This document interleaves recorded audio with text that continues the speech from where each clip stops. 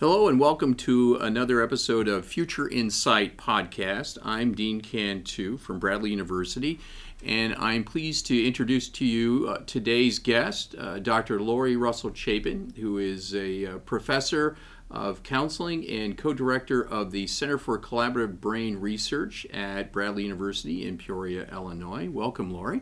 Thank you. Thanks for having me. Excellent. We want to talk today about a number of topics, but first and foremost is neurocounseling. But if you could start, Lori, and just tell us a little bit about your background and how you got to this point where you are a full professor here in the department. How much time do you have? We've got half an hour. But just a little bit about the background and how that kind of informed or guided you to this point where you are particularly engaged in teaching and researching neurocounseling. Sure. Thanks. Well, I've been here 32 years, so that's why I asked you how much time we have. But I love teaching graduate counseling courses, and I've been telling my students for years that the more that we know about the brain, it's going to change and impact how we do counseling. Well, the time's arrived, and with functional MRIs, magnetic resonant imaging, with brain scans, with EEGs, we can look at the brain, and this is what I think, this is my pet peeve in life, Dean. I promise I'll get to your question. But you go to a pulmonologist and they look at your lungs. And you go to a cardiologist and they look at your your heart.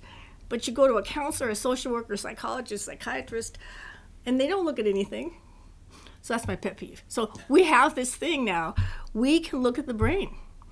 And so I teach my graduate counseling students now.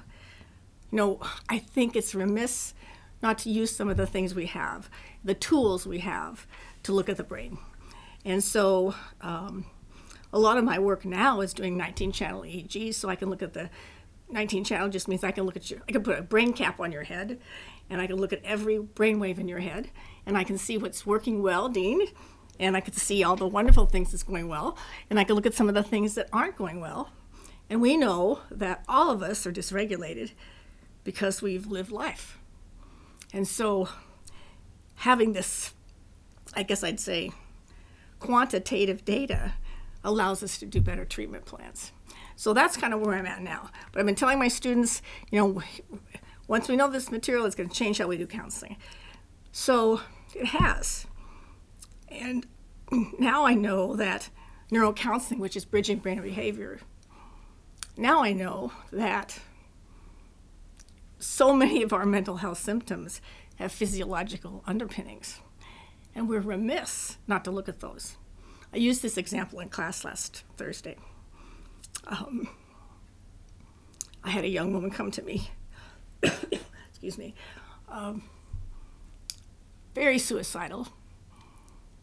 Probably I was her 5th or 6th counselor, and all of them had been helpful, but she was still suicidal.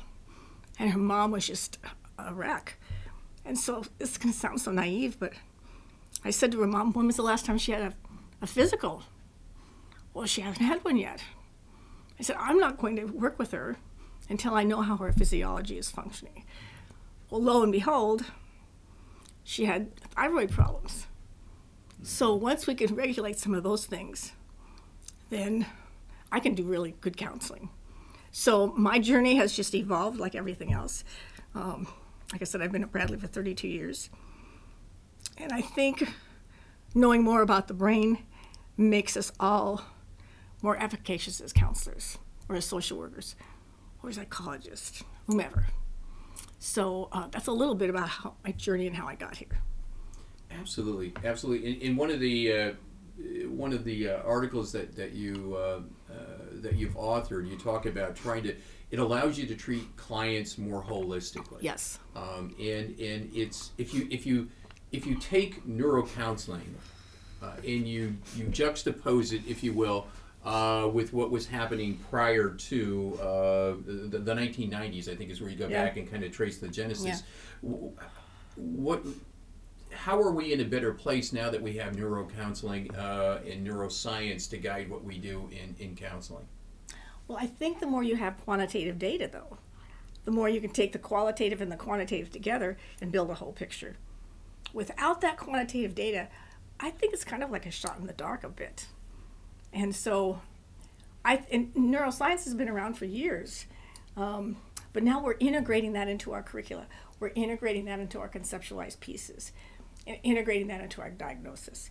Biofeedback's been around for a while too, but I'm doing now something called neurofeedback, which allows me to, once I see how the brain's dysregulated, now I can actually train the brain to get regulated again through operant classical conditioning. It's so incredible. You have a computerized software, and it gives the client feedback, and the brain is retrained. So I think that's why we're in a better place. Absolutely. And in our podcast, Future Insight, we look at K-12 students, but we also look at that transition to college and success in college. So in particular, you write a lot about, whether it's students or children with ADHD or clients with addiction disorders. In particular, if you look at that, that group of students, that demographic, if you will, from certainly from middle school, high school, up through college, how does this inform us, neurocounseling, particularly with that target group? Yeah. Well, we know so much, Dean, now that we didn't know before. And you're going to get me off in one of my pet peeves, another one of my pet peeves. But one of the things we know is to function at a peak performance state, we need to be using really wonderful alpha waves. These are low, slow waves, about 8 to 12 hertz. And we know developmentally those certainly change as we get older. But for that demographic you're talking about, if these kids are not exercising, they're on social media 12 hours a day, it takes that lovely alpha wave and it moves it down to about 8 hertz. And so therefore, you can call it whatever you want, a couch potato, lethargic. That's what happens to our kids. So we know that social media has a wonderful impact, but we also know it's harmful. Does that make sense? Mm-hmm. Absolutely. So I'll give you an example of ADHD. A lot of the children with whom I'm working have really high theta waves. Theta waves are those lovely waves that let us kind of drowse and they let us be creative. But if you have too much of those and you have low alpha and not enough healthy beta, you might have really overactivated beta, you're never going to attend in the classroom. So I can do neurofeedback and regulate those students so that they are where we want them to be, about 10 hertz and low beta, which would be about 12 to 15 hertz. But that's why these kids are struggling, and we're not helping them. And here's another pet peeve. We teach in classrooms. We sit a lot. It's the worst thing we can do to get our brain moving and our body moving. We should be doing more things with balls and movement and let kids run around rather than letting them sit in a circle and sit in a chair. Does that make sense? Absolutely. You talk about how neurocounseling is helping us it's bridging our brain to behavior. You talk about, biofeedback and mindfulness training, some of the strategies, things that counselors can deploy as a result of that. Are there other things as well that when you get this kind of data on clients that it allows us to do? Yes. I was telling this to a group of graduate students a couple of weeks ago. Not only do I make everybody have a physical when they come to see me, I told you about that, but I teach diaphragmatic breathing to every client who comes to my office. So we know with peak performance 2, lovely 10 hertz, we know we should be about 91 degrees skin temp, and we should be breathing about 5 breaths up, 5 breaths down, at least 6 times. We know what helps people, but we don't teach it. And that's what we should be trying to do, is teach those kind of skills. Skin temp is just amazing to me. I've had so many clients come in my office, and I had this, it just fascinates me. The person came in and said, I have poor circulation. And he or she might have had that. But I taught them skin temp and diaphragmatic breathing. They were able to raise their skin temp. Remember I said 91 degrees. They were able to raise their skin temp from 80 degrees to 91 degrees. And they were just astounded that they could do that. And so it was so interesting. It was like they were skipping out of my office going, well, if I can control my skin temp and I can control my breathing, gosh, what else can't I control? I mean, maybe I can control a lot of more things. So teaching this teaches people, I like to call it an intrinsic locus of control, where they can control. I mean, we rely so much on externals, medication, and I'm not saying it's all bad, but medication, having someone tell me what to do, but we have so much we can do internally that really helps people have that internal locus of control. Does that make sense? Absolutely, absolutely. And there are little things. You gave in one Counseling Today article. You talked about a fun example of neurocounseling is the biofeedback temperature control of nail polish. Could you talk a little bit about that? Yeah, that is super. You know, I don't know about for guys, but I don't want to have a gender issue here, but it's like in the olden days, in my age anyway, we used to have mood rings. Right, you know, so you would put the ring on, and as you raised your skin temp, the mood ring would change, right? Well, so does the nail polish. So with the nail polish, if you think about when you're stressed, the blood's not flowing freely through the veins, so everything's constricted and everything's cold. But with this lovely nail polish, what happens is it actually changes colors as I get to 91 degrees. And I think it's a great tool because I wear it often. I can just look down and go, oh, I need to start breathing. Right. And so there's these little tricks, I guess, that we can use to help people. Absolutely. And maybe they're not tricks, they're interventions. Right. Tools. Right. Tools. Tell me a little bit about the. I know that there's a couple of courses in particular in the curriculum of the graduate program that you teach. Yes. Mm-hmm. One is called Neurocounseling, Bridging Brain and Behavior, and the other one is Brain-Based Counseling Interventions. Could you talk a little bit about what type of knowledge, skill set you're trying to build in individuals that are in the graduate degree program relative to neurocounseling? So we have one of the loveliest programs in the nation because we're focusing on neurocounseling and neuroscience, and the skills that these students leave. I find this fascinating. I love to start doing this, but if I had students. I gave students a case study, and I said, tell me what you think. And they'd give me a diagnosis, probably from the DSM-5. But if I teach them all these body kind of physiology techniques, they look at the system, as you said, holistically. And you can never go back. Once you look at a person as a whole, you see things differently. So these students have to have a good understanding of the brain, neuroanatomy, physiology. I like to call them, I didn't coin this, but therapeutic lifestyle changes. We need to be teaching people about things like sleep hygiene. I mean, that's one of the most essential things we can do. And none of us probably do it really well. We need to teach people about the gut-brain axis because we now know I think this is so fascinating. Most people, if I ask them, where do you think serotonin is manufactured, they'll say the brain. Actually, almost all of the serotonin is created in your gut. So what you eat makes a difference. And so we need to teach people about this lovely system that we have.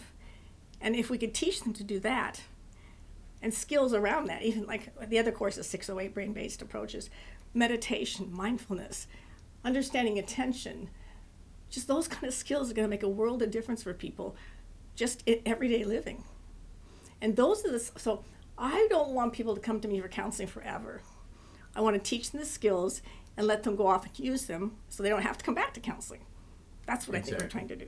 Exactly. That's great. That's great. What about your work, Lori, with as the co-director of the Center for Collaborative Brain Research? Could you give us a little insight in terms of what type of work you do there and the contribution I think you call it the CCBR makes to the counseling community?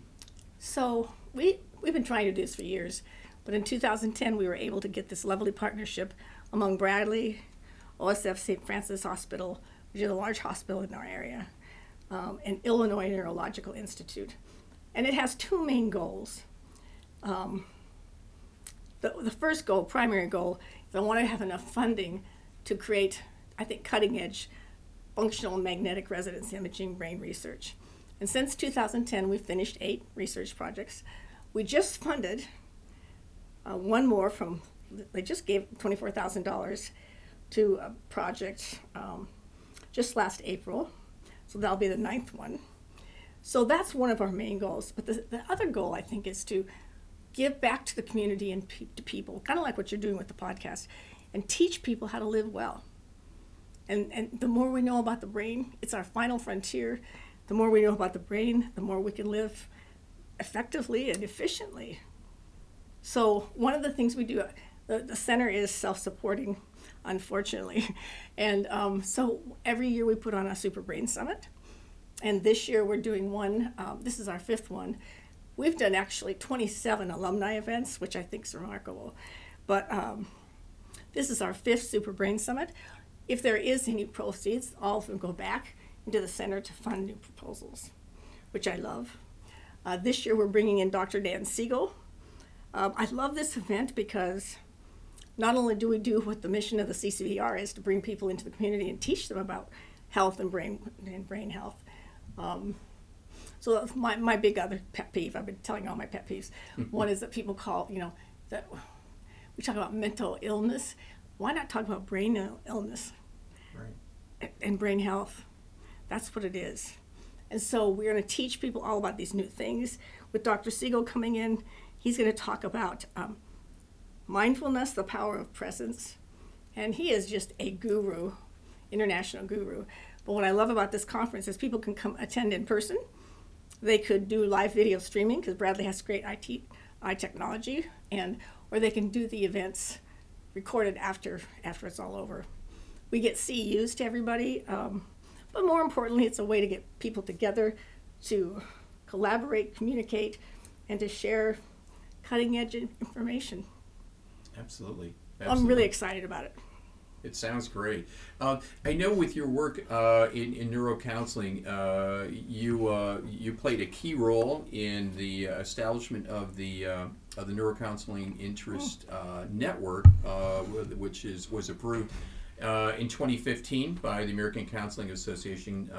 Could you talk a little bit about that network and how it's a key resource for other counselors? So I'm very excited about this, but the American Counseling Association is our primary association, professional association.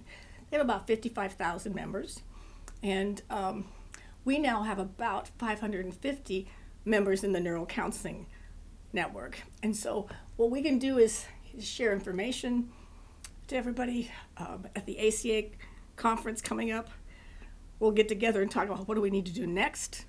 And so it's just a great resource for people who don't have that information, who could talk and share other ideas about neurocounseling and neuroscience. Outstanding.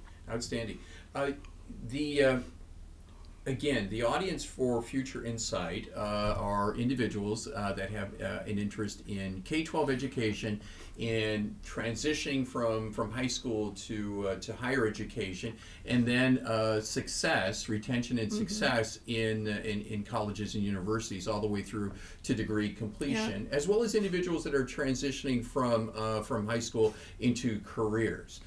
So when you look at that and knowing who our listeners are, what do you think, or how do you think that your work and the work of others in neuroscience is informing them in terms of the key role they play, whether as teachers, as counselors, or folks at the higher education level, as professors, as advisors? How is this helping us to do a better job of what we do in our roles?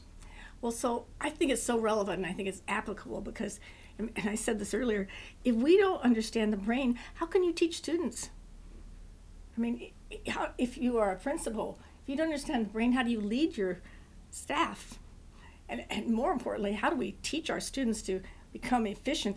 That's the thing I love about EEGs that I'm doing. I can see which neurons are firing too fast and too slow.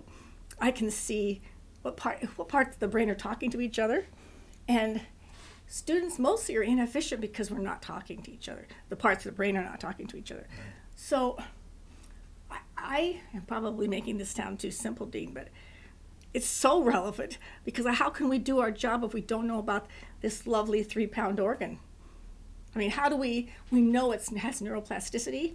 I think so much of the stuff, which means, we're building new neurons all the time.